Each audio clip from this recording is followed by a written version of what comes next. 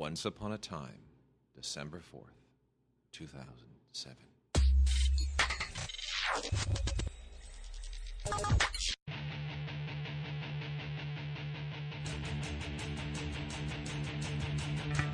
From the glove compartment of Travis Bickle's taxi, it's the IGN DigiGods. So take off your thinking caps and please welcome two men who are still waiting for Guffman, Wade Major and Mark Kaiser.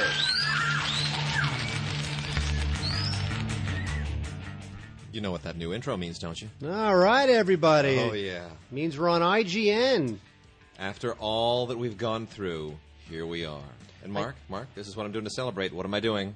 You're taking a sip of some sort of liquid that you got in your recent trip to Europe. Oh, yeah. So, that was almost 7 years ago, Mark. It was. Actually, it amazes me. more than 7. Hold on, that's 2007. Do the math. Almost 8 years ago. It amazes me how long we've been doing this show for IGN. Yes. And it also amazes us how we will not be doing this show anymore for IGN because Wade has an announcement to make. But there's good news at the end. Yes, but Wade has an announcement to make. So our sponsorship, our hosting, our arrangement with IGN officially comes to an end as of this podcast. And the podcast will be migrating to a new site, our own site, which we are in the process of putting all the bells and whistles, and it'll be a work in development. And we'll obviously be inviting everyone's input. The Gods at DigiGods email will, of course, continue to be active, as will new emails, which we will relate shortly. This will be tweeted. This will be Facebooked, and we'll fill in all the details as they emerge. You tweet? Well, I hooked up the Twitter account again, which hasn't had anything on it for 5 years. It was actually really funny. There are like 100 and some people that follow the Twitter account still, and I posted the same thing that I posted on the Facebook page, which is something's coming from West Side Story, and some guy immediately slapped back. He's like, "Holy cow, DigiGods, you haven't tweeted in 5 years. This must be something." Within seconds. It's very strange, but anyway, we're not known for our voluminous tweets. No, we're not. There are other things to do. I have a toddler. I have a little girl who likes to play with animals, plastic animals. I have to do that instead of tweeting. All right, so so the point is... This is our final IGN show. This is our final IGN show. However, we will be seamlessly migrating to another... To cinegods.com. Cinegods.com will be the new... But DigiGods.com is... Can you still go to DigiGods.com and get the next podcast we do? Absolutely, yeah. Even though it's independent of IGN? Yes, because we are going to... there's a whole technical thing that has to happen, which is transferring the feed, and then everybody's going to have... And it might take a week, so there will not be a show next week. Yeah, there's not going to be a show next week because it's also Labor Day in the United States. I'm going to Portland, Wade. You're going to Portland? I am. You like Portland? I've never been to Portland. How do I know if I like No, it's Seattle that you like. You like Seattle. I went to Whistler in British Columbia. Okay, but you went to Seattle some years ago, and you really dug it. I did. Yeah, you dug it. I went to the Rock and Roll Hall of Fame. Portland, Seattle, same thing. No, it's not. Anyway, point being is that we're going to take a week off, possibly 2. Obviously, probably wind up being 2 when you get right down to it, because we are trying to launch a site called Cinegods.com, even though DigiGods.com will be equally active. DigiGods.com will, of course, be centered around the podcast, which will be a subsection of the Cinegods site, which will be it'll be its own thing. There'll be stuff going on there. Now, we are actually Wade's designing it, which scares the crap out of me because I'll tell you something. I work for the biggest entertainment website in the world. Yeah. Right? Yeah. And Wade's going to design this thing. It's going to look like crap. It will. And the only way it won't look like crap... Crayons. I'm designing it with crayons. Yeah, step up. Yeah. I thought it was finger paints. The only way it will not look like crap is if you tell me what you are doing, and I can give you some advice as to what websites need to look like in order to maximize views, be a pleasant viewer experience, get people to dive into the site, right? Page after page, not just come to the home page and leave. I'm modeling it off of this site that I've heard of, that some people go to. You may have heard of it. It's called Pinterest. It's going to look like that. Now, okay, that's fine, I guess. No, it's not going to look like that. No, because what I told you is that I look at Pinterest and my brain starts to short circuit. No, what I told you is that, and again, if you want to give us some suggestions as to design sites, and maybe there's a site that you like personally, you're like, hey, here's a site that maybe you can model your look after. You can email us that link at gods@digigods.com. No porn, please, except for me. Mm-hmm. No, sure. Wait. Anyway, what websites tend to look like now is they have big boxes. Yeah. Right? We were talking about this. Yes, actually. it's like the homepage should have like 6 big boxes, and each box should be a still of a movie that we love, right? Or public domain film or something like that. And then within each box, it'll say, podcast or film reviews or blog. Yeah. We'll get or links or social media. We'll get there. That's why it's going to take us a couple of weeks. Actually, now that we're talking it out, we're going to relaunch the podcast sometime in 2017. We'll sort it out. In any case, the first step is migrating the podcast to our new hosting service, and then once that takes place, the feed should be continuous. So people may need to renew their feed at some point, but there's no reason why everything should not be seamless and continuous behind the scenes. We've done this once before when we went to IGN. We kind of carried everybody with us. So, the way this stuff happens on the back end is supposed to be seamless. So. We'll see how that goes. This week we'll tell the tale.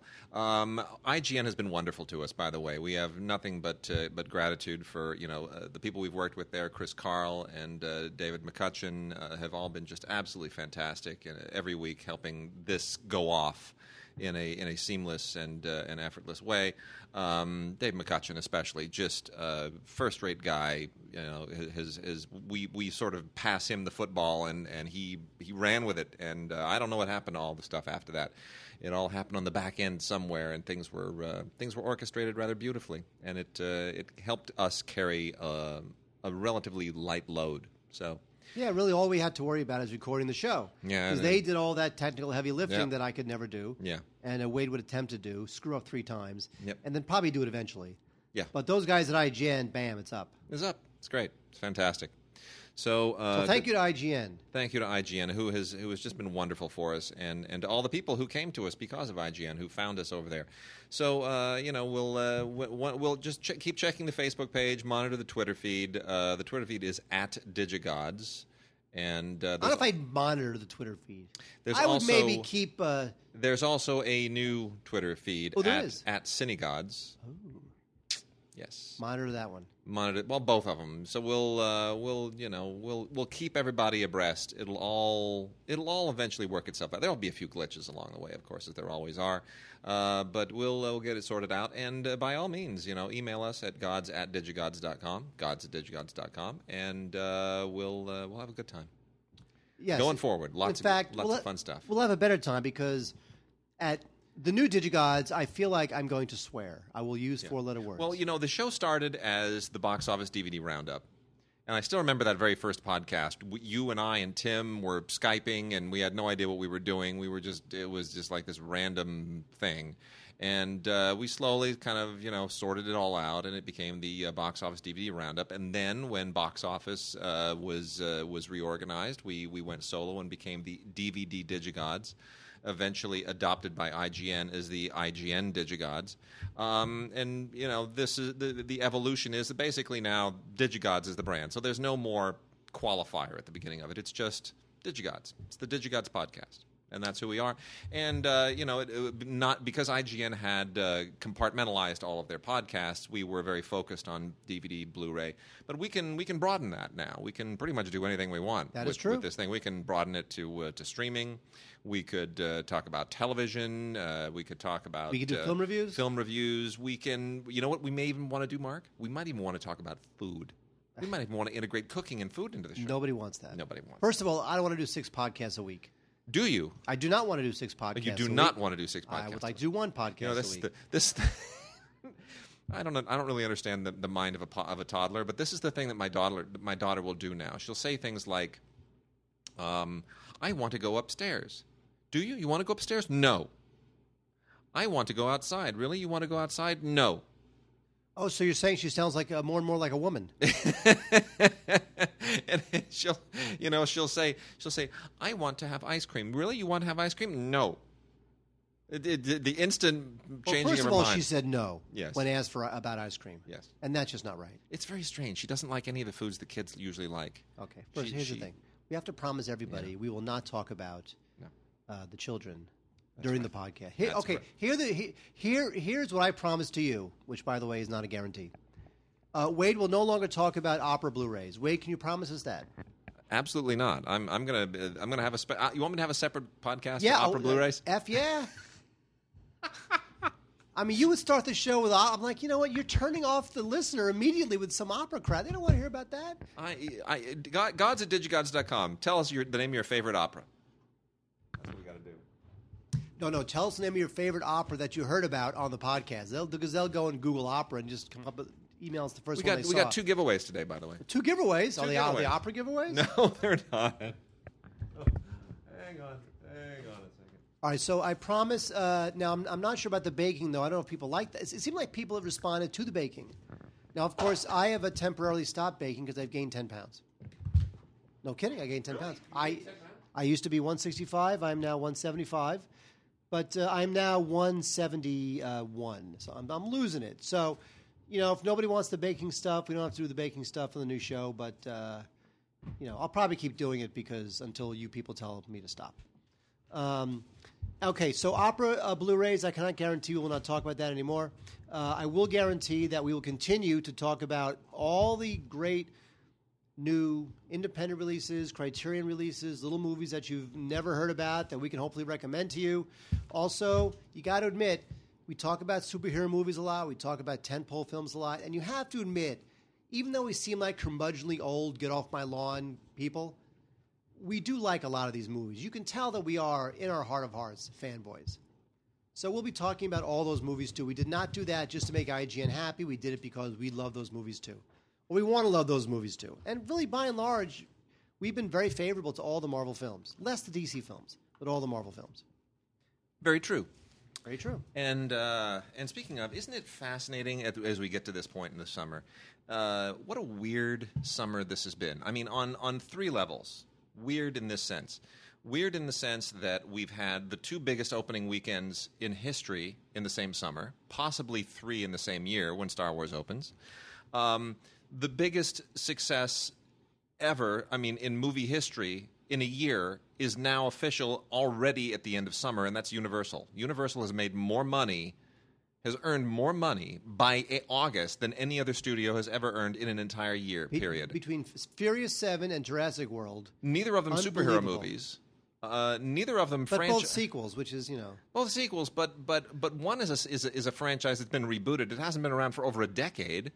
Everybody thought the Jurassic films ran their course a decade ago. This guy is coming from independent films, and then Furious is it's a series that started with a horrible movie. It was terrible. The first one is a dreadful Rob Cohen film. It's like he's a B movie guy. Yeah, well, anyway. What do you want? There you go. Okay, so, Mark. Yes, ma'am. This week. Oh! This is what we're starting with. I want it. You're going to give this to me, aren't you? We haven't talked about lenticular covers in a long time. We used to have a lot of fun euphemisms for lenticular, testicular, and ventricular. And are you going to give me this? No. I want it. I want Mad Max Fury Road. I want it right now. 3D. Oh, who cares about I can't say that the 3... See, and it's interesting because I did not see this projected in 3D. I saw a 2D projection of this, which was plenty fine for me. So the 3D was purely a home theater experience, and I don't think it makes a big deal. I really don't. 3D? No, I wouldn't know. I didn't see it in 3D. Not this film. By the way, we have a giveaway. Wade teased a giveaway. 2 giveaways. And then forgot all about it. Yeah. But let's just say that we will talk about Mad Max. Yep. And just as a spoiler, we liked it. Oh, man, did we like it? Well, here's the thing, and our friend Luke Thompson, who has his own take on this, and this is his 4th favorite Mad Max film. He was saying that recently over on Naked Robot. I don't really, I understand what he's saying, but I gotta say, this is, I don't know, man. I don't like ranking them. I love this film. I love this film. This film was such a roar. This was just such a trip, such a ride. Well, also, you look, people complain about the Avenger films and about how they're a little convoluted in the plot. There's right? no convoluted here. Oh no, this is just an adrenaline needle to the heart. That's it. For 2 hours, and that's it. You don't have to worry about who's Ultron, no. who's Ant-Man fighting, who's the guy with the bald guy with the big suit. I don't know. You don't have to worry about any of that. Furiosa takes the girls. And everybody's chasing everybody else, and eventually they team up with Max, and they've got to escape lunatic, crazy man. What's his name? I wish everybody could see another movie all about the making of this movie, and you will see what it's like to go 8,000 miles into some African desert. Immortan Joe. Right. Yeah. And make a movie. Right? Played by Hugh Keys-Byrne, who, by the way, played the toe cutter in the first Mad Max. That is true. He's so awesome. He's he has awesome. that voice. He has that really scary, intimidating voice. It's great.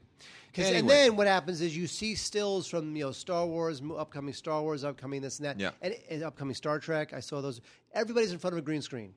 Yeah. The whole movie's in front of a green screen. Well, there's a you lot- watch this movie, and there's green screen stuff in here. But it's mostly the environment. It's the rocks and the cliffs, and they really amp up the environment. It was shot in Namibia in Africa, where it's mostly pretty flat. It's flat land. So they use CGI to amp up things that you're not really paying attention to, which is the valleys and the rocks and the cliffs and the overhangs and all that stuff, and create kind of an interesting world. But otherwise, man, the car stuff, that's the real deal. There's not a lot of CGI going on there. They are on rigs, and these rigs were built, and the stunts are real, and they were the guys who are on those poles flying back and forth. It's a great visual. It's a great stunt. And that is legit. There's no blue screen or green screening going on there. Those guys are on those freaking poles. I mean, you watch the behind the scenes stuff, you just go, "Are you kidding me? Really? How did you?" I mean, they're all timed. It's just beautiful. It's magic. It is magic. How do you feel about Tom Hardy as Mad Max? Well, big, big shoes to fill. Huh? Big shoes to fill. It is big shoes to fill. I think the issue ultimately, and this was an issue some people had with the film, is that the character was not much in this movie. Well, it's much more her film. It's her film. That's the thing. Film. So let's say you put the most charismatic actor on earth. Charlize Theron owns this movie. Yes. Yeah. And the movie is built for her to own. Yeah.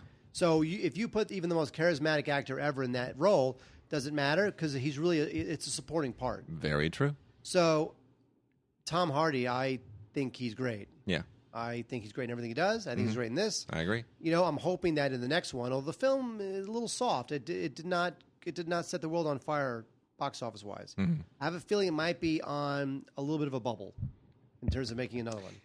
Although George Miller has said he's got two more. He's got two more. And the rumor is that he's being offered or being courted for the next Superman film. So if he does that, but see, I don't fully buy that. I'm sure he probably took a meeting for it, like he takes a meeting for everything that he's offered. It's just courtesy in Hollywood. Somebody offers you. I mean, if they offered him, Meatballs 4, he'd probably take a meeting on it just to meet the people, I would right? so want to be a part of that movie.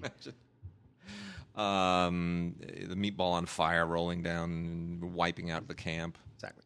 So, but yeah, the point being is that I don't think he's going to do Superman 2. It's just it's not. Why would George Miller do that? I would say that if this thing was gangbusters, if this thing was $800 million worldwide, even $600 million worldwide, he might think, "Oh my God, this is it. How can I not do another one?"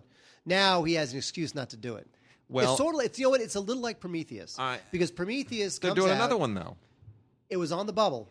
Yeah. It was not. That was not a slam dunk green light. I'm going to tell you this because it was rated R is the reason it wasn't a slam dunk in theaters. It had the R handicap, but I guarantee you, this thing's going to do incredibly well on Blu-ray, on DVD, and it'll be one of those movies that generates enough heat in its second life that it will. They'll have sequels. Those next two films, they will happen. Now on the new show, are you going to bump the mic? Maybe. Because one of us always bumps the mic every show. I know. Our point being is that Mad Max Fury Road, fantastic. Awesome. One of our favorite films of the year. Gotta one love of the it. best action films of the last 25 years, if not ever. Yep. Fantastic. Yep. Absolutely superb. Did you like it? Loved it. Oh. Well, maybe. I wasn't not so sure. much. Yeah. And it's out there from Warner Brothers in a fantastic Blu-ray, 3D Blu-ray, DVD, digital HD, ultraviolet thing. You can watch this in any form on any player. It'll follow you around. It'll be attached to it. Your hit. It'll be fantastic. You'll love it. A bunch of other things coming out this week. That's the Big Mama. A few other things real quickly. We've got What's the Big Mama? Mad Max. Oh, that was the Big Mama. I thought you were pointing at something I was holding. No. So that's the Big Mama. No. Yeah. No. We got a few other things here. We'll blow through them relatively quickly because we're going to do a lot this week because we're off for at least one more week. So we're going to try to really knock it out this time. We got to think one of these based on a true stories deals here. Backcountry.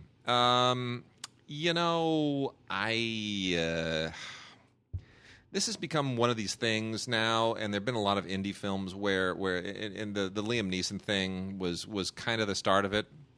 Where people are just like now lost and they're fighting bears and wolves and they're lost in the forest, and it's all sort of adapting the old monster movie / shark movie, Jaws or whatever, for just wild animals in our forests. So people won't believe that you're running from the creature from the Black Lagoon anymore, but they will believe that you're running from a rabid grizzly bear or whatever the case is.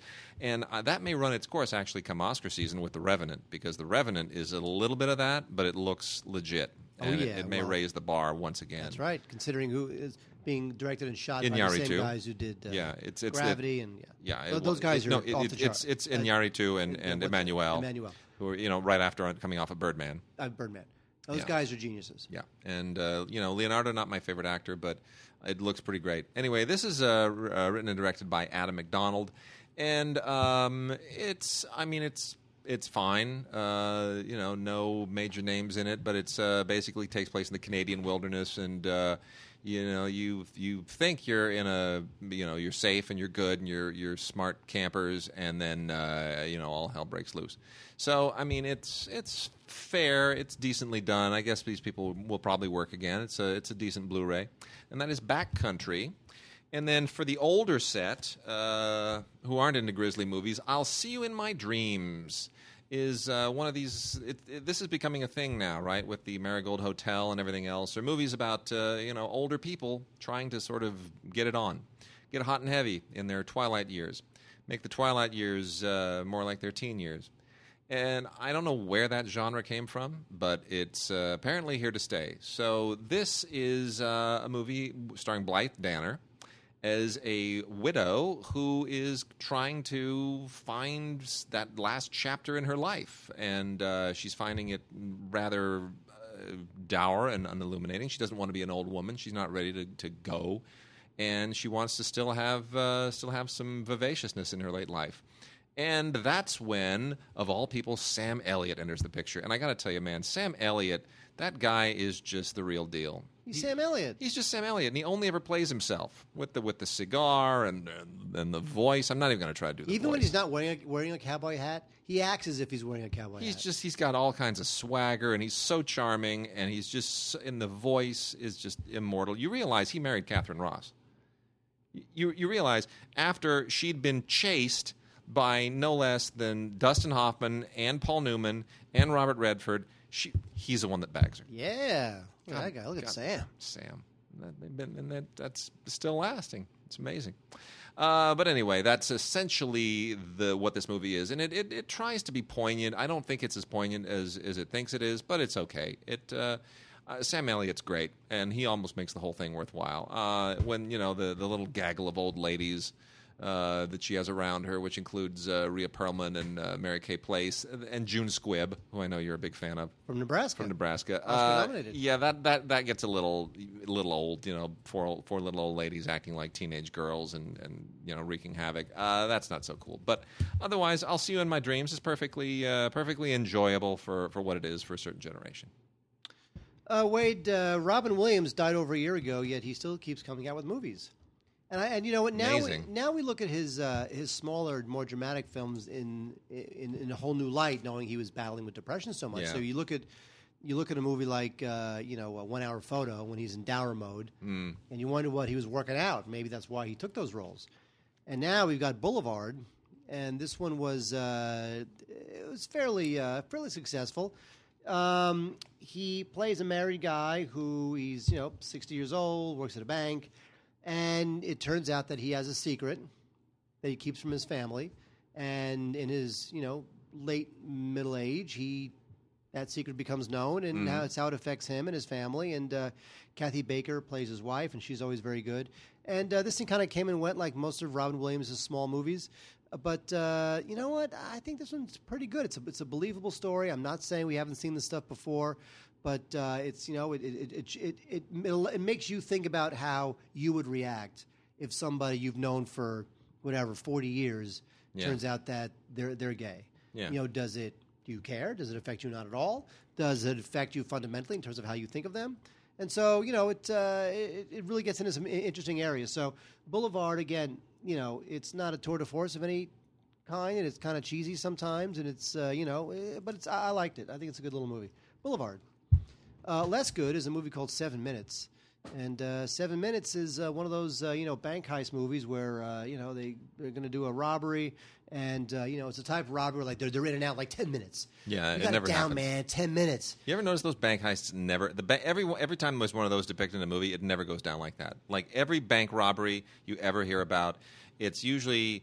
Some old guy, in his boxer shorts, wearing like a Little Orphan Annie wig, who puts on a Batman mask and walks in and hands a badly written note to a teller, and just kind of twiddles his thumbs while she fills the bag, and nobody really pays any attention. That's what it is. That's how bank robberies go down. There's never a bunch of guys in masks who walk in with sawed-off shotguns and jump up on desks and say, "Everybody on the floor, open the safe." That never happens. Well, what they should do is they should do a movie called 7 Minutes about a bank heist, and it should take 7 minutes. They do the bank heist and then leave. And that's the movie. Yeah, well, that's just, the guy is like, at the beginning of the movie, he's like, it's going to take 7 minutes to rob this bank. He does 7 minutes, it's over. Okay. Anyway, what these guys do, which, has its charms, is they give you the heist in real time, repeatedly. So you see it from different, it's done in flashback, seen through different angles, very Seven Samurai-ish, or not Seven Samurai, Rashomon. Yeah, I knew what you meant. Rashomon-esque. And so you see it in real time from different perspectives, building up to the big event. All right. So that's an interesting little concept. I'd like to see a more polished filmmaker attempt it, but it does have Chris Christopherson in it, and he is always cool. All right. And Jason Ritter. Okay. Also. A director who we all really once loved was John McNaughton, who seemed to have it really going on. He does TV mostly at this point. But it's weird. He's one of those guys. He was on The Bubble, Henry Portrait of a Serial Killer, and then he made the thing with De Niro and Bill Murray. Oh yeah, not Mad Dog Glory. That was it. That was it. Mad Dog and Glory. And he was like, oh my gosh, he's really like he was going to be the next David O. Russell, right? Yeah, like before there was a David O. Russell. That distinctive. Yeah, it's like he had serial a comic whole he had a vibe. He had a vibe, and then he just went away. And I don't really know what happened, but anyway, he's back. And this is his first film in like 15 years, and it's called The Harvest.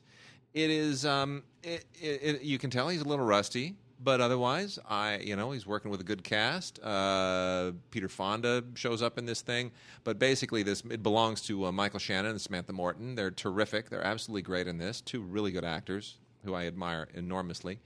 And it's... there's a lot. It's very nervy. It's very suspenseful. It gets into this whole. There's like Charlie Tahan from Gotham plays this creepy kid in this thing, and the whole thing. I don't want to call it a haunted house movie because it's not really what it is, but it's a suspenseful, horror-y, thrillery thing. Centered around this family with all kinds of interesting little side threads. And it's called The Harvest. Comes to us from Screen Factory and IFC Midnight, courtesy of Shout Factory. Worth checking out. If you're a John McNaughton fan, you'll know what to expect. It definitely has his signature. But keep in practice, man. Come on back. Do some big major movies. That is true. We have The Curse of Downers Grove, which is a really stupid teen horror film. Luckily, it's less than 90 minutes. That's a good thing. Anyway, it's this ridiculous teen soap opera type story about this little school in Illinois, and at this high school, at the end of every year, one senior dies in a gruesome accident. Oh, that's good. So there's this Indian curse involved, which winds up having nothing to do with anything, which really pissed me off. And it becomes, who's the one who's going to die? Where does the curse come from? And what I found funny about this is that it's supposedly, it says on the back of the box, as I was opening it up, inspired by true events. Now, what true events? That's another one that's a theme this week. So what true events would have anything to do with a curse where a high school kid dies every year? Has that actually happened? Not really. Let me look that up. I'll bet I could find one. Anyway, it's got Tom Arnold's in it and Lucas Till. People like the Lucas Till, I guess, and Kevin Zegers. Like Lucas Till, Kevin Zegers are two kind of up and coming young guys, and they're fine, handsome and fine. But this thing was just not really well put together, not very thrilling, and it's got a lot of cliches in it, and it's basically just really silly. Yeah, I hear you. Here's our first giveaway this week.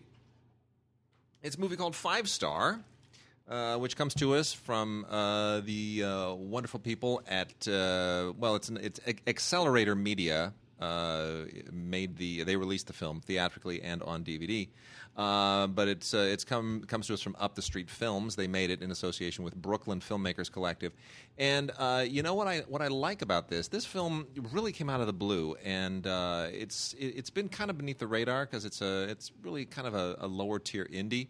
And nobody's really been paying a lot of attention to it. But here's what's really interesting about this.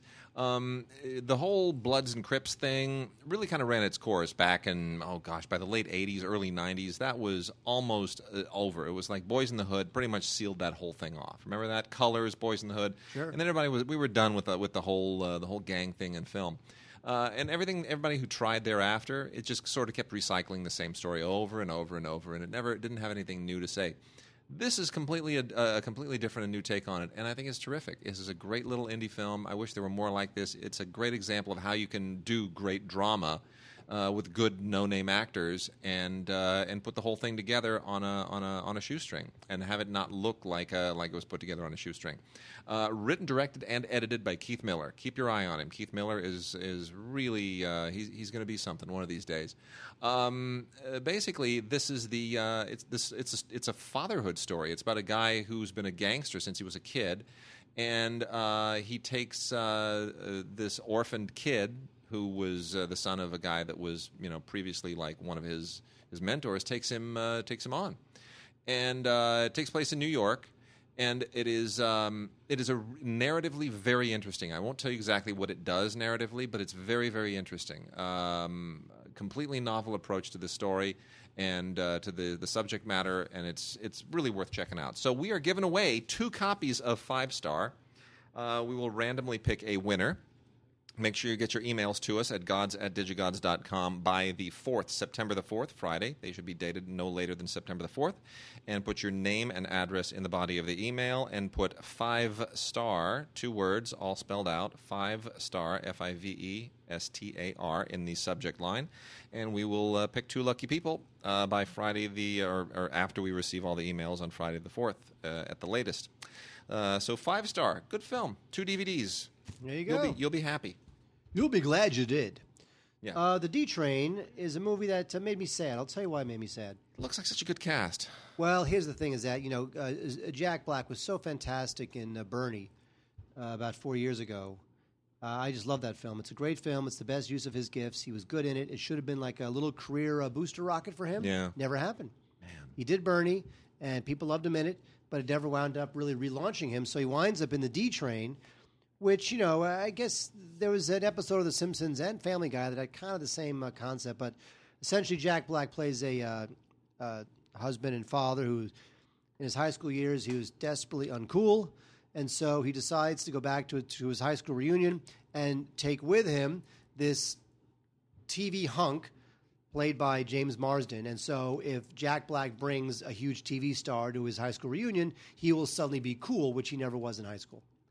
And so I'm not saying that premise doesn't have promise. Have you ever seen James Marsden and Chris Pine in the same place at the same time? No, I have not.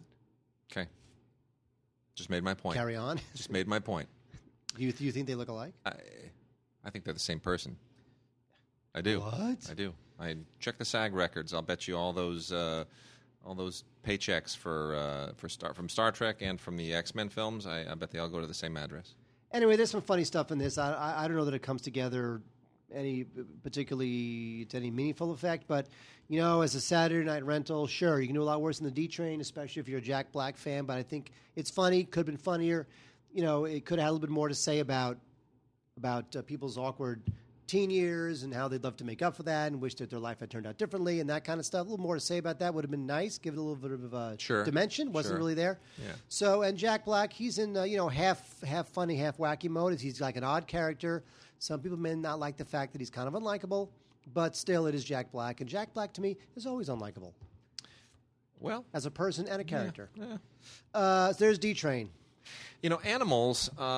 What was the film that I hate? I'm going to cough. Is that okay? Go ahead and do it. I'm getting over a horrible cold, by the way. I had a cold for like 4 days. I took a day off work. You never do that. I don't. In fact, I would have taken 2 days off work, but I had to be at the office. But what I'm saying is I'm overcoming a cold. Well, good for you. So Animals is a movie by Colin Shifley, and it was written by the lead actor in it, David Dastmalchian, or Dastmalchian. Dos Vidania. Anyway.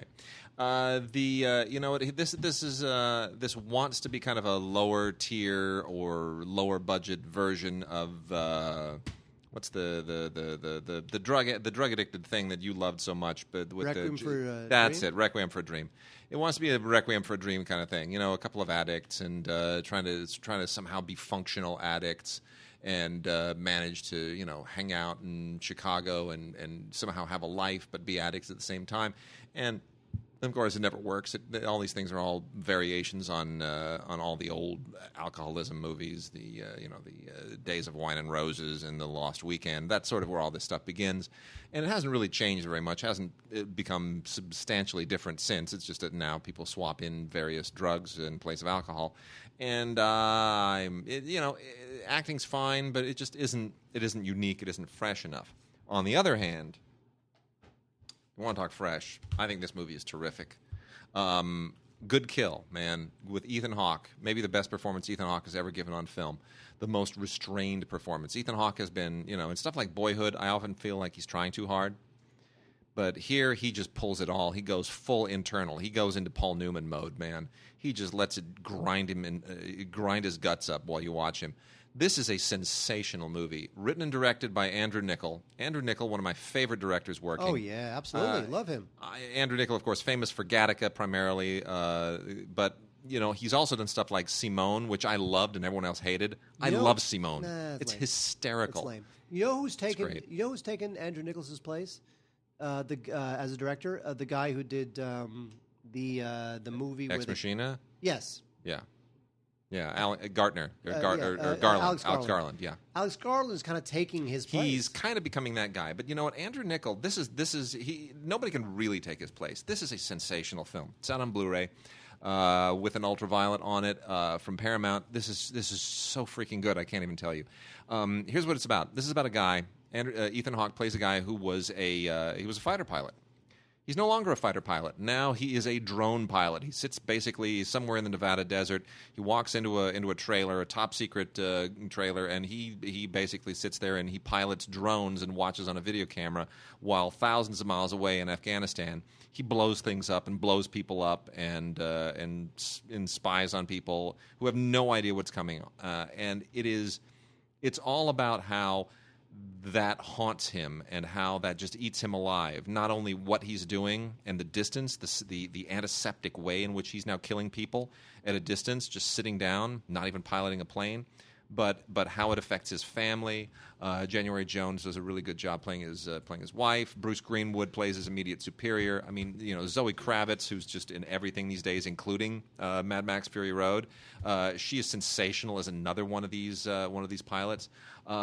The whole thing is just really, really first rate. It's very, very claustrophobic because you're in this room so much of the time, but yet it's not claustrophobic because you see all of the stuff that's going on in Afghanistan remotely on the screen. And when you think about the logistics of actually shooting the drone footage and then shooting the other footage and how it all fits together, Niccol does a hell of a job here. He creates suspense and tension and drama in ways that I've never seen created before in a film of this type. It is a first-rate character study. It is gripping. It is really a discovery, and I'm sorry that more people didn't see it. Ethan Hawke in Good Kill. Do not miss this movie on Blu-ray. Look at that. As we exit IGN, you're coming out there with the big endorsements. Big endorsements. You're not going out as a hater, Wade. No, I'm not. You're going as a lover. I really love Good Kill. It works on so many levels. It's so smart. Andrew Niccol is the man. He is. I'm surprised that I'm disappointed that this film didn't get bigger play. Yeah, it should have. It's sweet. So Wade, there's an ancient two-legged monster running around upstate New York. Let me tell you something. I know, It's and his wild. name is Bill de Blasio. I'm What? joking. I'm joking. It's a big joke. Can I just say that Donald Trump should have run for mayor of New York instead of the president?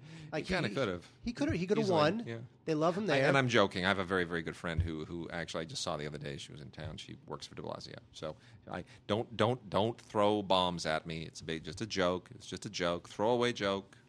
All right, so there's this. By the way, send angry emails to Wade. So there's a movie. The movie with the dumbest title of the year is "Dark Was the Night," and this stars Kevin Durant and Lucas Haas, and it's all about the finding and supposedly killing of this ancient two-legged monster that has showed up to Maidenwoods. Wait, Dark Was the Night. I mean, what the hell else is Dark supposed to be? Dark? Are you kidding me? Dark was. It sounds like something Snoopy would write. What they're hoping is that somebody will actually walk past this on the Best Buy shelf, which is where it's an exclusive, and they'll say, "Oh, the Dark Knight." Oh, it's not the Dark Knight. Well, I wonder what it is, and maybe they'll take a second look. That's what they're hoping. But that's terrible. But it's like Naked Came the Manatee. Remember Naked Came the Manatee? Yeah. Nobody wants to see a manatee naked. Have you ever read Naked Came the Manatee? You've heard of that? I've heard of it, but never read it. Okay, I have to say this. Okay, it's great. Okay, this movie's stupid. Yeah. Okay, Naked Came the Manatee came out like in the mid-90s, like 1996, and it started in Miami. Sure. And the editor of the newspaper there, the Herald, guy was brilliant. He goes to Dave Barry and says, "Dave Barry, I'm going to write a novel. The novel's going to have 13 chapters. Each chapter will be written by a different Miami writer. And the whole idea is that, Dave, you will write the first chapter. It will then be handed to the second writer, who will then have to take your characters and do whatever he wants to them in the second chapter. And it'll be then handed off to a third writer, who will take the first two chapters and advance the plot. And it'll then be sent to the fourth and fifth and sixth and seventh and eighth writer, and on, until Carl Hiaasen wrote the final chapter where he had to tie all the loose ends together and end the story." What a mess. It was hilarious. It was just awesome. And it was obviously an experiment in comedy and parody and mystery storytelling. This is great. Anyway, highly recommended novel. Buy it on Amazon. Naked Came the Manatee. And the whole idea is that the name is stupid. It's an omnibus thing, yeah. But it's a goof. And it's called Naked Came the Manatee, which has nothing to do with nothing. And it's great. Anyway, when I saw Dark Was the Night, that's what I thought of. Oh, it's great. It's a lot more than I ever wanted to know about that story. Yeah. All right, next we have Broken Horses. This movie was not very good. This is about Anton Yelchin, who plays Chekhov in the Star Trek films. He returns to his hometown and finds that he's got like this simple-minded brother, and the simple-minded brother has joined a gang, and the gang is run by, of course, one of the best ruthless bosses of this generation, Vincent D'Onofrio. He always plays a great ruthless boss, Vincent D'Onofrio. Yep. And so he decides he's going to join the gang in order to get his brother out. This thing is just filled with cliches. It's weirdly kind of Baroque, very, very dark. And, I just think this thing just does not succeed at all. The performances are fine, but the script is really cliched. A lot of distasteful stuff happens. It's just really kind of boring. And a lot of secrets are revealed in terms of the characters and how they grew up and who they are, but it's not that interesting. Really sloppy stuff. So I'm not a fan of Broken Horses, even though James Cameron says Broken Horses is an artistic triumph. You got to wonder what friend of his was involved in this. Yeah, I'm trying to find if there's any connection. Because James Cameron signed off on the new Terminator film because it was written by his former assistant or somebody like that, Leta Kalgorius. Happens all the time. Happens all the time. Your chauffeur winds up, writing a movie, and they come back and go, "Would you throw me a quote?" And somehow they do, because they don't think it damages their brand, and they're probably right. So the offspring of famous people oftentimes get together and make pretty good movies, and this is a case of another one of this. This is our second giveaway of the week from E1, directed by Gil Cates Jr. and starring Sean Astin, both of them kind of Hollywood royalty. And pretty well done for a lower tier movie that goes straight to DVD. Comes with an audio commentary and music videos and featurettes and deleted scenes and all the usual stuff and great behind the scenes stuff. There's actually a fairly complete documentary here on the making of the film, which is good because the logistics of it are kind of up there with Captain Phillips. It's got similar logistics going on, and you have to really kind of applaud them. They really did a good job with this. It's about a plane crash in Lake Michigan, and the aftermath of that, and it becomes almost it turns into kind of a fearless thing in a way. The Jeff Bridges, Peter Weir film. It goes into a little bit of fearless territory. Fearless, yeah. Yeah, gets into that territory a little bit too. So it's a survival film. It's a tragedy film. It's a trauma film, but it's got the logistics of working with Lake Michigan and all of these elements. Very nicely pulled off. So we're going to be giving away 2 copies of this. The Surface, The Truth Lies Beneath. I don't like the tagline very much. But Sean Astin, Chris Mulkey, and Mimi Rogers star for Gil Cates Jr. in The Surface. We're going to give away 2 copies. Please pick which of the 2 movies that you want to see, which you want to enter the giveaway for, 5-star or The Surface. Please don't enter both. You can't win both. You can only win one. And send us an email to gods@digigods.com, also dated no later than September 4th, Friday. Gods@digigods.com with your name and your address in the body of the email. And in the subject, just put Surface, Surface, Surface. And we will send 2 lucky people a copy of The Surface. 2 more movies that I am particularly fond of this week. One sort of shocks me. Lost After Dark is a retro 80s slasher movie that really does it quite nicely. Really captures the whole essence and soul of that thing in a shockingly legitimate way. And even though I don't like those movies, the fact that this does such a brilliant job of capturing the essence of those films really kind of caught me over. It carried me. So I applaud Ian Kessner, who directed it, for really knowing his material and really giving it the look, the pacing, the style, the music, everything. It all comes together. It is a pastiche, and it is kitsch, and it is actually a whole lot of fun. It's called Lost After Dark, and that made me think about this forthcoming film that's coming out in a matter of weeks, The Final Girls. Have you been tracking The Final Girls? The Final Girls? Oh my gosh, Never heard dude. of it. Looks brilliant. I got a link on it. I'm going to be watching it probably this weekend. Who directed it? Gosh, I forget. The trailer is a riot. It is a stone cold riot. Well, is it an American film? Or It's an American film. It's a comedy. It's a comedy. It's basically about a bunch of kids who go to see they go to the revival theater to see this old 80s slasher film. It's like Sleepover Camp or something, whatever. They made it up for the movie.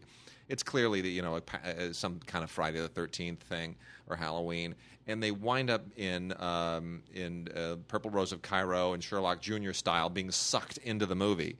And they have to use their knowledge of the films and of horror films in general to keep from being killed in the movie. And that could work. It's very funny. Uh-huh. I mean, they what's it called? The Final Girls. The Final Girls. The trailer is a riot. The trailer is a hoot. If the movie is even a fraction as funny as the trailer, it's going to be great. We've had a lot of revisionist westerns lately, and they're all shot in other countries. They're all shot in Spain or South Africa or New Zealand, what have you. And most of them are made by foreign directors with foreign casts, and they deal very often with immigrants who come to the American West, and so they're all kind of an interesting spin on the spaghetti western. And this is no different. This is The Salvation.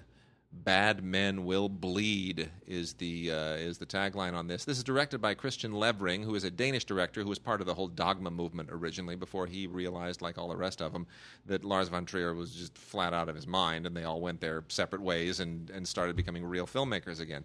And Christian Levering does very, very well with genre films. This is a pretty great movie, I got to be honest. It feels in many respects like an old Clint Eastwood. It feels like Unforgiven. It has an Unforgiven feel to it, the whole revenge motif and everything. But for some reason, what elevates it that extra level? Mads Mikkelsen, who is no longer Hannibal on television. Mads does make everything better. He just makes everything rockin'. I mean, I know everybody here knows him as Hannibal, and now that that's off the air, you can discover him as a Danish man who Discover him as a Danish? Well, as a Danish man who, with his brother, is trying to make his way in the American frontier, and tragedy strikes him, and boy, does he really unleash hell on the people who made his life hell. It is bloody, it is tense, it is beautifully shot. It is nicely put together. It is maybe Christian Levering's best film, and it's on Blu-ray, and it's called The Salvation. Really good. Mads Mikkelsen just makes everything better. It's the bone structure, right? The cheekbones, whatever it is. He's like the A1 sauce. Isn't he? He makes everything better. He does. He's You're right. He's like the peanut sauce. He's like the Thai He's peanut the what sauce? He's like the Thai peanut sauce of actors. Where you know Make how sure Thai you peanuts, emphasize that T in peanut. Thai peanut sauce Yeah. makes everything better. Yeah. Chicken, beef, salads. It's unbelievable. Mads is the Thai peanut sauce of film. And well, two more. Let me rock these two last ones out here. We got some listener mail too that we're going to read before we go on quasi hiatus for at least a week. Little Boy. You know, this is Blu-ray DVD combo with Ultraviolet as well. Gets that Dove seal of approval, which means that there's absolutely nothing violent or objectionable in this film whatsoever. Or good. Well, you know what? Actually, it's not bad. I got to be honest. It's really, really not bad. Now, here's the thing. When you see the fact that it's produced by Mark Burnett and Roma Downey, you immediately go, oh no, they've become the preachy, messagey couple now. Everything has to be sort of hit me over the head with all of my life lessons and is Obama the devil in this one too? So anyway, this is about it takes place during World War II, and it's about a little boy who wants his dad to come home safely. And it really is, it's very sweet and very touching. I got to be honest. It's very, very sweet and very touching. It's a really good cast. Emily Watson she's never been better. She's just absolutely delightful in this thing. And Tom Wilkinson, you know, you can take him to the bank with absolutely anything. But you know who's shockingly good in this? That guy. Like Mickey Rooney from Little Rascals or something. No. Who's shockingly good in this? Who never does period films and who's always doing like, you know, palooka work. Oh, is that Rappaport? Sure is. Wow. Michael Rappaport. Michael Rappaport. Just somehow, I don't know what his deal is, but you know, just when I had written him off, and I was at a press junket with him once for True Romance. And he walked in with this just dumb grin on his face, eating a bagel, continued to eat for the whole Q&A session, didn't treat every question was like somebody was asking him, you know, he didn't seem like he was all there. He just seemed kind of giddy and just happy to be alive, which is great, but you have a job to do. But it's like, dude, this is your level of professionalism doesn't seem to quite be up to snuff. And then he just started doing that same character over and over, and I thought, all right, he's done. And then he made that superhero thing. Oh yes, right? It's not super. It's was it called Super? It was the other one. Whichever one it was. Normal or Super. One of those. Yes. And where he's the guy who thinks he's a superhero, but he keeps hurting himself, and he doesn't realize he's hurting himself. Whatever that one was. I think it was. Was it Super? Might have been Super. I think Super was the one with Rainn Wilson. Yeah, I get the two mixed up. Might have been Normal. Anyway. No, but he, you know what? He just keeps surprising me, and he comes through and he does a lovely job here. Special, that was it.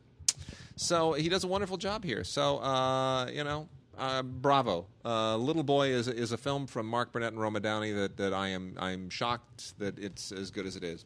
And then lastly, on Ray Winstone, who I just love to death, and who's in a really interesting film that opened this last week called Zipper. By the way, you heard about Zipper? I'll tell you about Zipper later. That would make a great double feature with The Fly. Oh! Did not see that coming.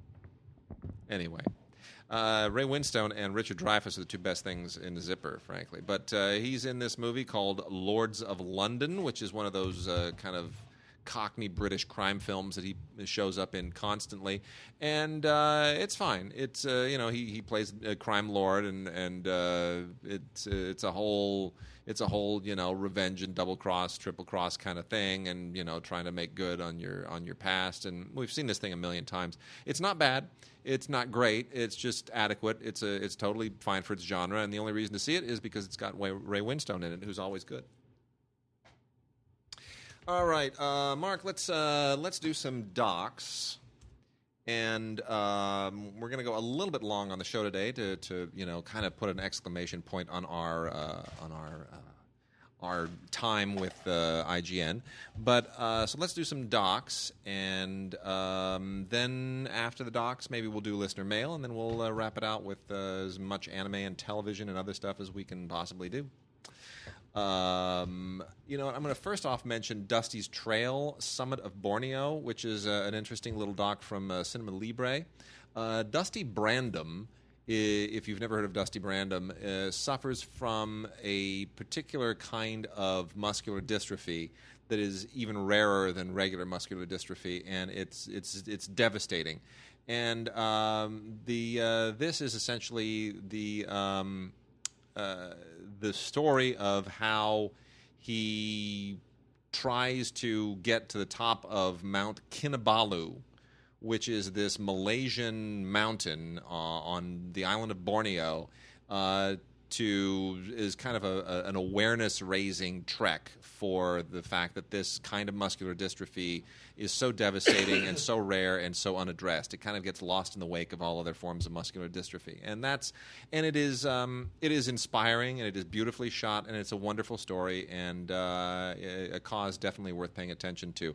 So definitely check that out. The form of muscular dystrophy is called Duchenne muscular dystrophy, just so that everybody knows that. Duchenne, D-U-C-H-E-N-N-E. Very rare form of it. So Dusty's Trail, Summit of Borneo. Really sweet doc. Wade, we have two docs that are both recommended. One is called Our Man in Tehran.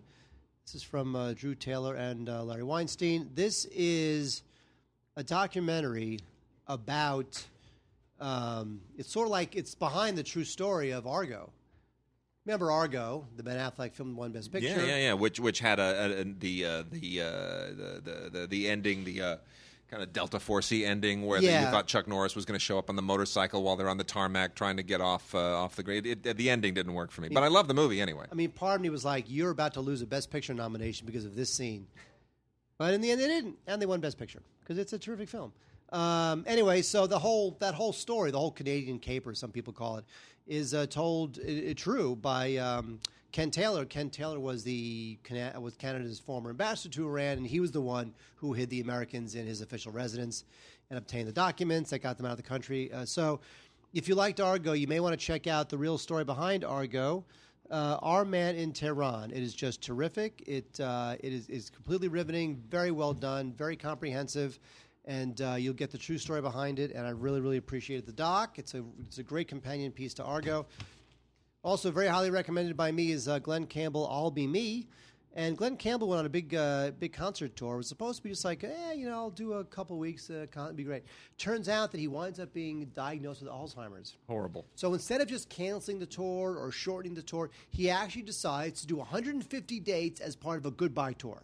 It's amazing. So him and his wife, knowing that the guy's got Alzheimer's and he's got to do 150 dates, right, all around the world, he still does it. And this documentary is a chronicle of that tour and of what Glenn Campbell is going through as a victim of Alzheimer's in I'll Be Me. It is very personal, rare footage. You really get a sense of what it's like to live with this terrible disease. The relationship between him and his wife it just breaks your heart. And it's just wrenching and intimate and emotional, and I thought it was fantastic. So, Glenn Campbell, I'll Be Me. I can't imagine this thing not being nominated for an Oscar. Although, was this 2014? It was from last year. It got the song nominated. Oh, it got the song. The song was nominated. The movie was not. So, right, which is weird. Like, how could it not be? I know. The doc category never makes any sense. And then Braddock America, it tells the story of what happens when you got a Pennsylvania steel town that's thriving and then you yank the factory out. What happens? It is literally like pulling the plug in the bathtub. It just it sucks the life out of the town. It is a horribly depressing story, but a really good doc. And this is from First Run Features. It's 100 minutes long, and that's about as long as it can be because it'll make you suicidal after that point. But it's worth checking out. It really is. It's a little bit of an advocacy film, but not so much that you feel like it's this polemic beating you in the face. It's very honest and it's very fair and really worth seeing because it's just so tragic. And then I Am Dale Earnhardt from Spike on television, distributed by Paramount, is all about the late great Dale Earnhardt, NASCAR driver, who died in 2001. Now, doesn't it feel like yesterday? Really? Can you believe it's been 14 years since Dale Earnhardt died? Wow. I mean, amazing. He died on during the Daytona 500, which is fitting because where else would he have wanted to die? But really fascinating look at who he was and how he came to be who he was, and he was a real badass on the track. I mean, that was what he was known for. He was just so intimidating. So anyway, it's all about him and his family and who he was, and it's fascinating. You always kind of stereotype these guys, and you imagine that they're all sort of variations of Ricky Bobby, but they're not. And they're complex and they're multifaceted and shades of gray, and it's a good doc. Really, really does a nice job. Could be a little longer. It's only an hour long. Made just as a special on Spike, but surprisingly good actually. All right, let's see. Why don't let's blow through some foreign before we do the listener mail. Yes, sir. Because there's some really great foreign stuff this week, especially this one, Mark. Elena is out on Blu-ray. The great people at Zeitgeist have released Elena on Blu-ray, which is fantastic because Elena was a big deal a few years ago, but not a lot of people paid attention to it. It was directed by Andre Zig. Oh my gosh, I'm going to destroy his name again. Help me with his name, Mark. The guy who just did Leviathan. Yeah, he's got a bunch of consonants in his name and not enough vowels, so we don't know what to do. Ziggan, whatever it is. I'm sure one of our listeners will correct me. Anyway, I can never pronounce his name. Andre Zviagintsev. All right, the show's only 5 hours. You can't spend 4.5 of it trying to pronounce his name. The guy who did Leviathan. Which is a great film. It's a great film, and this is equally great. And it's a totally different kind of a film. It's like this noir kind of a suspenser, and it has a similar style and pacing to Leviathan. Obviously, you realize that somebody's pulling the strings, and there are sort of very dark machinations going on.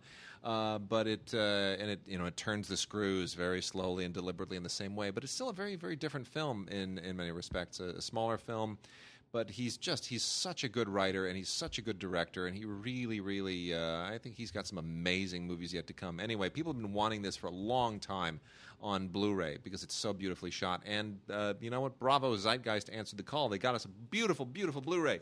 It's gorgeous. So if you have Elena on DVD, upgrade to the blue. If you don't have it at all, get the blue. Either way, this film should be had by all. Have it as a blue. It's good. Really, really good.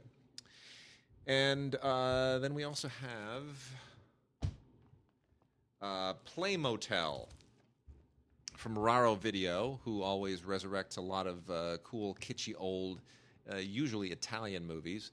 And this is a brand new high-def transfer on Blu-ray of the 1979 Italian film Play Motel by Mario Gariazzo. And it's not for everybody's taste. It's not a giallo film. It's sort of kind of sexploitation-y in a way, but it's not really trashy. It's not really exploitation. It just sort of flirts with it. So it feels more legit than it should be, but it's not legit enough to really be a legit film. If that makes sense. Anyway, but it's like legit trashy. Probably the best way to do it. So be prepared for this really weird kind of Italian genre mashup. That's a little bit of a sex trashy film, a little bit of a police thriller, a little bit of a giallo film.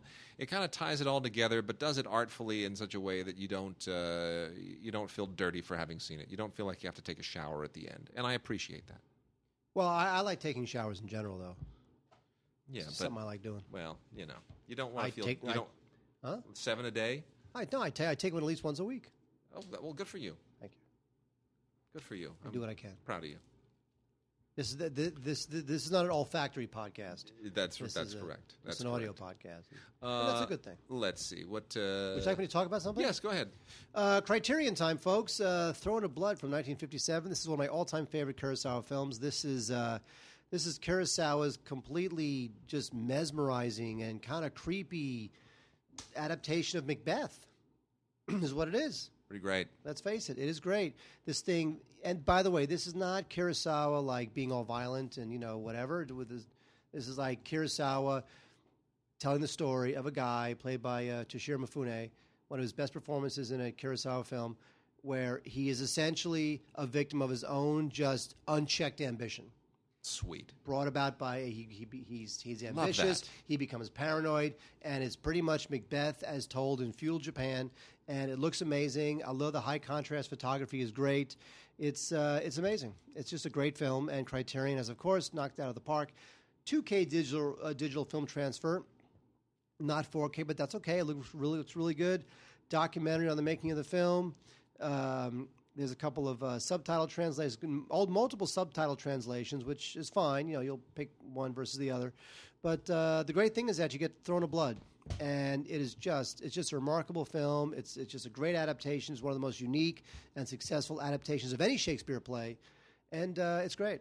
His wife is the long-suffering wife who's wondering what's happening to her husband. It's a great film. Just crazy. It's just a great film. And also from Criterion is 2 Days, One Night, the Dardenne brothers film, which is, that made it to Criterion really quickly, and that's because you're the Dardenne brothers. It just released last year, starring Marion Cotillard as a woman who is let go from her job and all of the horrors that transpire because she now is no longer employed. It's a great look at the desperation of unemployment.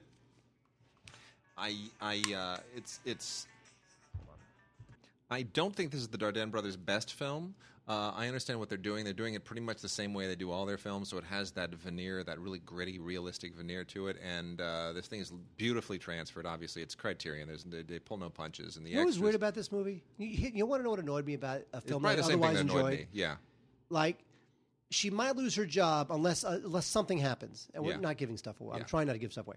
She might not lose her job if she can do a certain thing Yeah. in 2 days and one night. Yeah. And it's not sexual. It- but I don't know whether do people is that do Well, people, that's the thing. Is That's the thing the that she thing. has to accomplish in order to maybe not It's lose a- her job? Is that a thing? In it's France? a very well, it's in Belgium actually. The Dardennes are Belge, so I would assume that this takes place in Belgium. But and I believe it does. But the problem for me was that it felt like the circumstances of her firing were entirely contrived to create to gin up my sympathy, and then the circumstances of her possibly getting her job back were also contrived to sort of gin up my hope.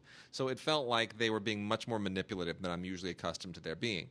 And they usually aren't that manipulative. They'll create a sympathetic scenario, and then they sort of let it transpire in a very realistic way and at a distance. And I usually appreciate that. But here, I felt like they were really trying to be a little bit. I just felt the puppeteering too much, and I didn't really appreciate it. But that said, she's amazing. She's great. She's unbelievable. When is she not great? She's amazing. We sat next to her the year that she won the Oscar. I know. She was so sweet and was so nice sweet then and and didn't know wonderful. what was going on around her. It was all so overwhelming. Now she's Yeah. probably some raging bitch. I I have no idea. I haven't seen her in 7 years. What do I know? I'm sure she's very lovely. She is, and she doesn't age. It's amazing. And director Fernando Coimbra from Brazil made a movie called A Wolf at the Door, which we were talking earlier about this new movie Zipper. This is kind of a little bit like that, but not really.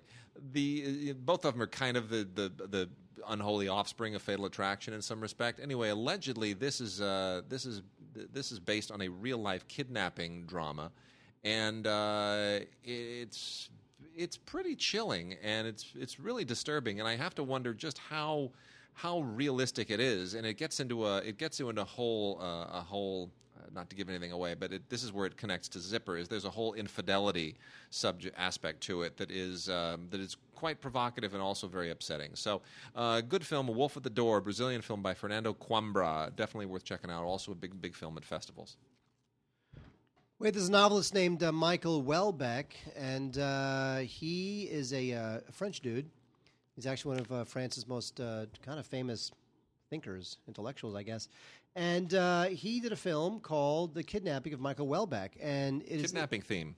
It turns out that actually, I was reading about this before I checked it out. It turns out that Michael Welbeck actually wasn't kidnapped, but there was a rumor in 2011, I think it was 2011, where people in France thought that he had been kidnapped because he had gone missing while on a book tour. So this is kind of based on a little bit of reality. But the actual film itself is a total comedy. It is really funny. And this thing, it's got a lot of wry humor, a lot of understated humor. It's a lot of absurd humor. It's all over the map in terms of its humor. It's really well done. It's just a really fun farce. So I would recommend very highly The Kidnapping of Michael Welbeck. Now I'm going to spell this for you. It's from Kino Lorber. Welbeck is spelled Houellebecq. Yeah. So somehow that becomes Welbeck. Nice. So what I'm saying is that Welbeck, it's just kidnapping. It's just so funny and it's great. You know what? If you like what's the film about A Dinner for Schmucks? Oh yeah. If you like that kind of French humor, you'll love this film. Sweet. We get another great release from Sisu, who does primarily Hebrew language Israeli releases, and this is Blue and White Crime Stories, Israel's Hilarious Cops and Robbers. 4 films on 4 DVDs. And the films included are all pretty much award winners. She's Got It, Clean Sweep, Big Shots, and Max and Morris. Max and Morris is the one that I had seen before, which is really, really fun. It's just a couple of goofballs, a little bit like the like Pierre Richard and Gérard Depardieu and all of those crazy French films. And they're the most bumbling criminals in the world. Very, very funny. Big Shots, another one allegedly based on an actual incident. It's more bumbling criminals. I don't know how realistic this is with respect to whatever really happened, but if it did, it's insane.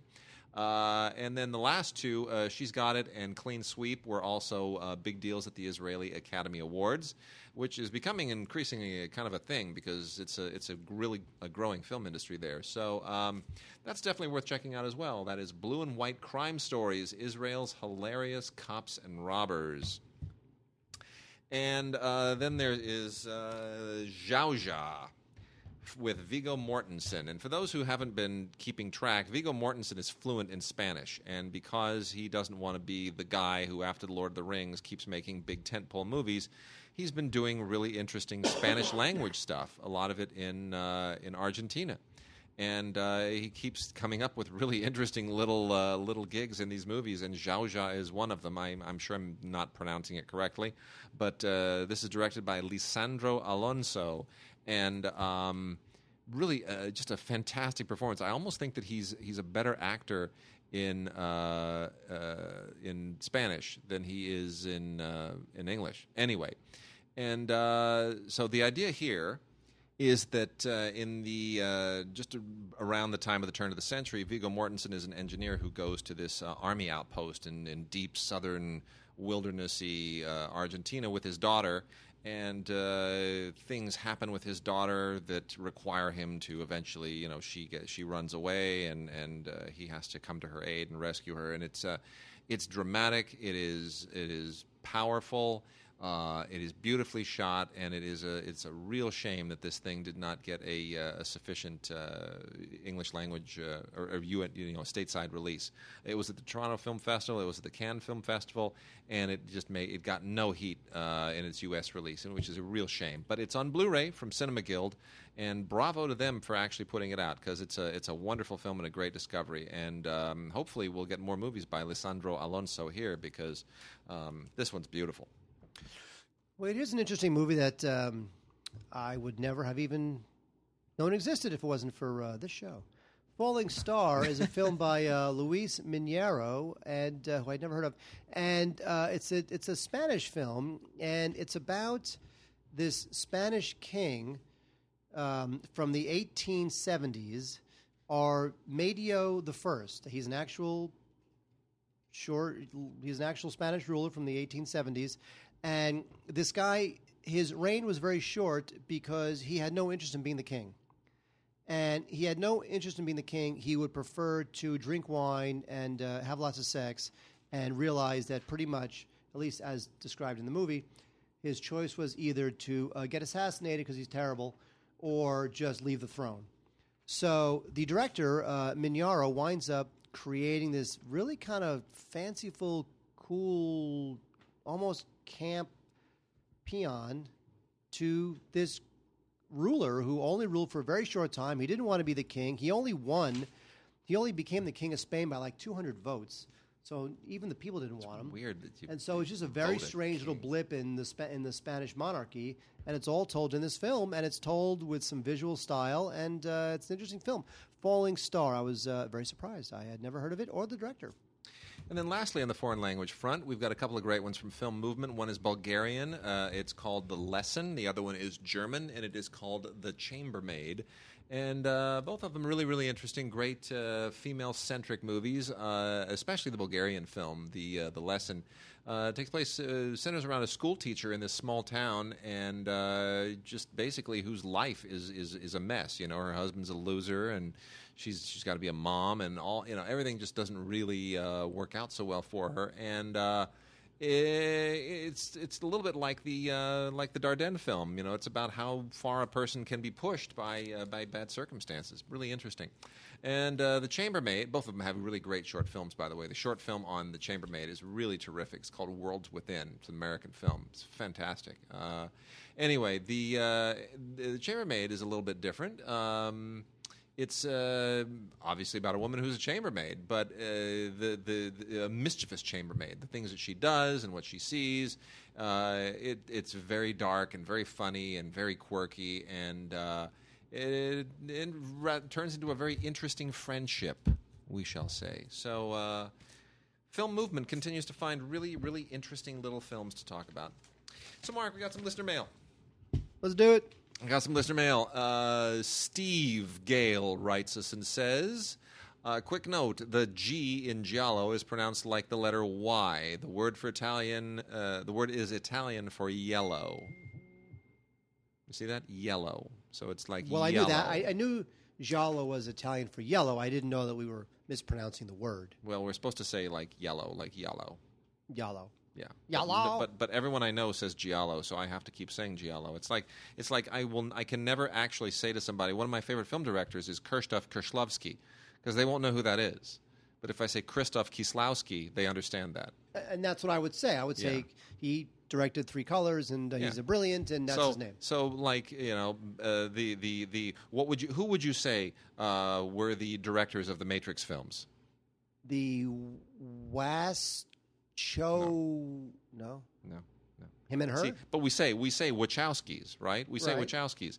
Well, I was corrected on that at one point by someone who speaks Polish who said it's pronounced Wachowski. Well, nobody's going to know what I'm saying if I say, oh, have you seen the latest film by the Wachowskis? They know. So we have to mispronounce these things sometimes. Okay, that guy, he was being a douche. Yeah, well, there you go.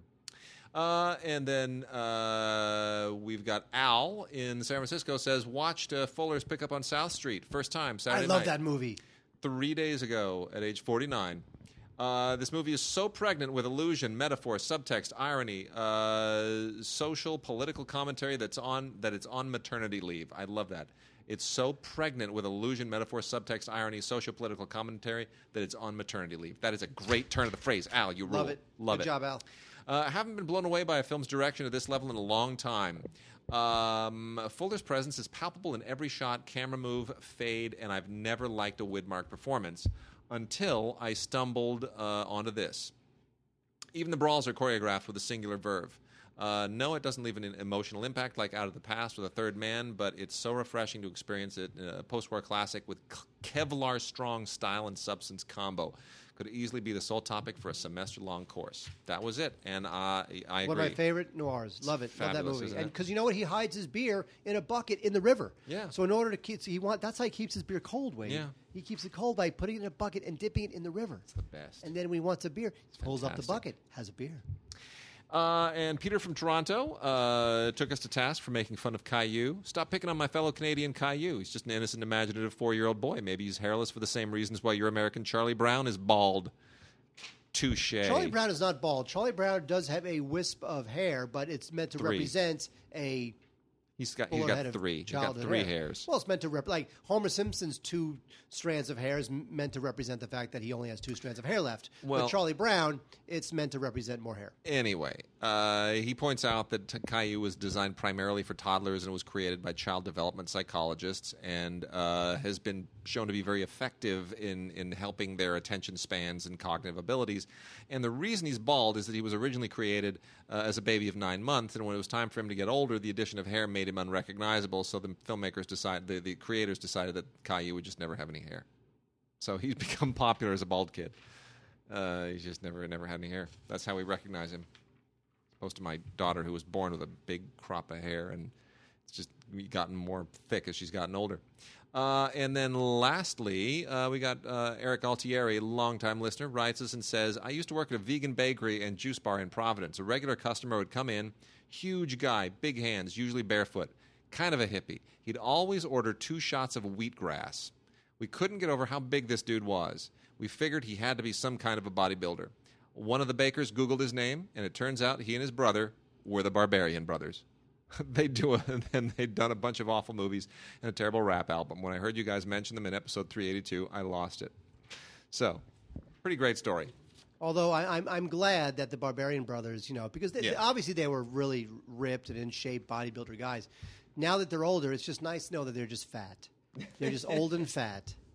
Totally true. Because that's my revenge. Yeah. Because I was old and fat when I was 15. All right, Mark. Let's see how much TV we can get through. Are we still going? We're still going. We got a few more minutes. Come on, let's knock it out. This is the. Come on, we're winding it up at IGN. Going out on our own, leaving home. Yeah, leaving wanting more. Okay, 2-hour show. Leaving wanting more. Well, we're going to be gone. We want to go out on a bang. Let's go out on a TV bang. The Jeff Foxworthy Show. Oh yeah, we're going out on a bang there. A complete series. I'm still kind of amazed that there was a Jeff Foxworthy show, but this is back when every single comic had to have a show. Anyway, Jeff Foxworthy show. If you give me all these TV shows to talk about, I'll run through them in 45 seconds. Well, that's kind of the idea. That's sort of the idea. Here, this is what we do. But anyway, Jeff Foxworthy show out from Mill Creek, 41 episodes, complete series. One of those blue-collar shows, back when every comic had to have a show, and they're all kind of the same. They all have a family. They're all a little bit flawed, and their wives roll their eyes, and their kids love them, and they deal with everyday average problems. And that's it. There you go. It's these things have just sort of died in syndication. They were originally going to be just nonstop syndication spectaculars, and they've all kind of died. And then, as long as we're on the subject of things that play well in the heartland, Walker Texas Ranger 4-movie collection includes Warzone, Flashback, Standoff, and Whitewater. This is a Walmart exclusive, as you might imagine would make sense. And you know what?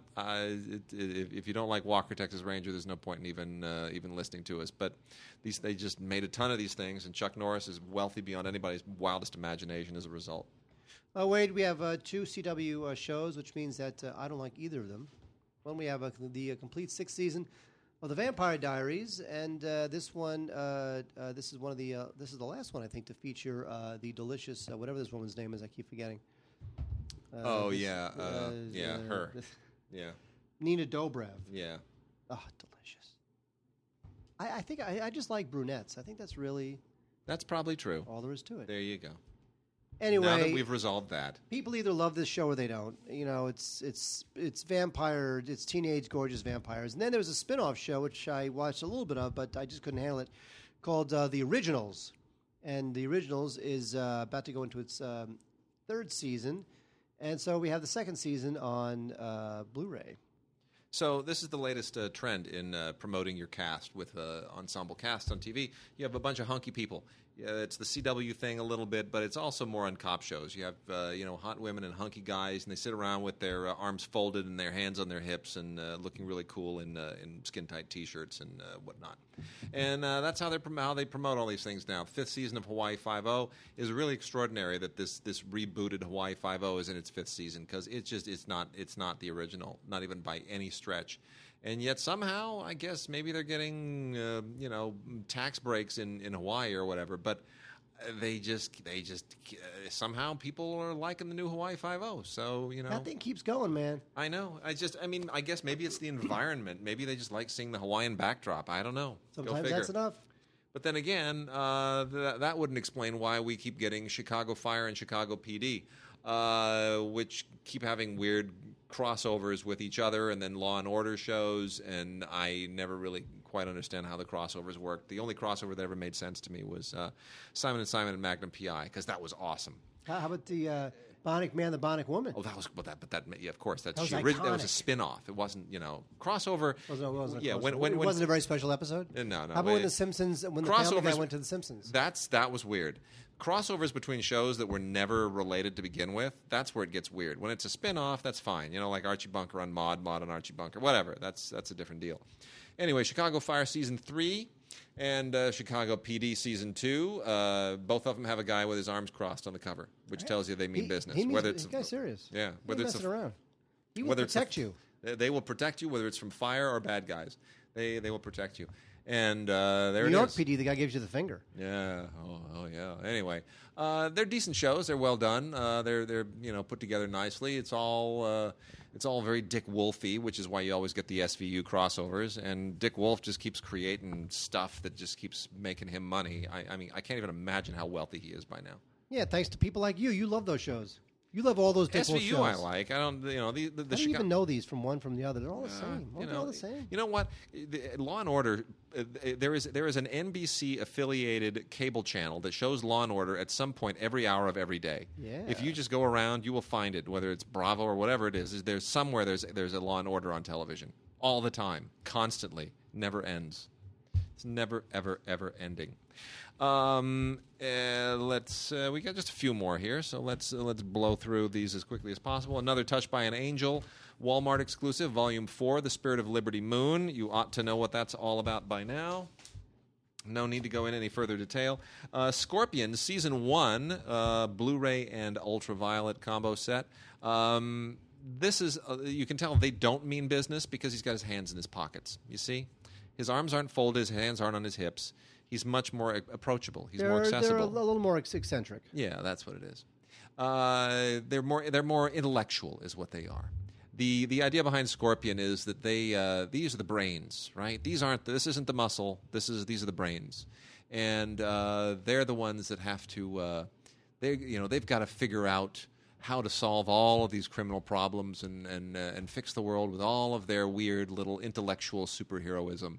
And I like the fact that they've sort of taken the Big Bang Theory crowd and moved them into the procedural realm. It's sort of like Heroes, except they think their way through problems. They don't have superpowers; they just have super brains.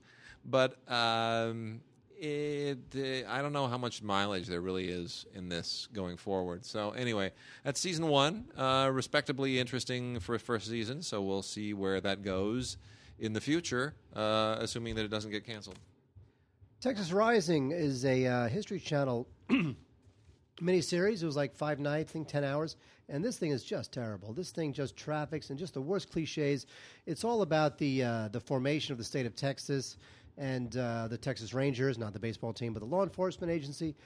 And it's got a good cast. It's with Bill Paxton and Ray Liotta's in this and Brendan Fraser for some reason, Jeffrey Dean Morgan. But the issue with this thing is that it's just too long, man. It's like I know they want to make these things into events. Yeah. But sometimes the story does not lend itself to 10 hours. Sorry. No. Well. And also, what's even worse is it just traffics and horrible cliches. So there's really nothing good to say about Texas Rising. And then Castle and Madam Secretary, Season 1 of Madam Secretary with Tia Leone. We've been playing this game for a while to try to make these. Ever since The West Wing went off, everybody wants to kind of have the political show, the new political show, the inside thing. And the only one that's worked really is the Shonda Rhimes thing, Scandal. That's the only one that's worked because it's about scandal. It's not about the actual political machinations, and I don't know why they didn't take a cue from that. Anyway, we had Gina Davis as the president, and now we've got Tia Leone as Madam Secretary, Secretary of State. All of it kind of centering around, inspired by Hillary Clinton to some degree. And then that's sort of where the comparisons end. I don't know that I like Tia Leone. I don't know that I buy her in this part. The commentary on selected episodes is fine. I think the show needs, a revamp, something. It needs to change, but it's not bad, but it's not great. And then Castle, which has been on for 7 years. Who's watching that show? I don't know. So, you know what? Gods at DigiGods.com. Tell us if you watch. Do you know anybody who watches that show? For season 8. It's coming back for season 8. I have no idea. I guess he's charming. I guess. That's what they tell me.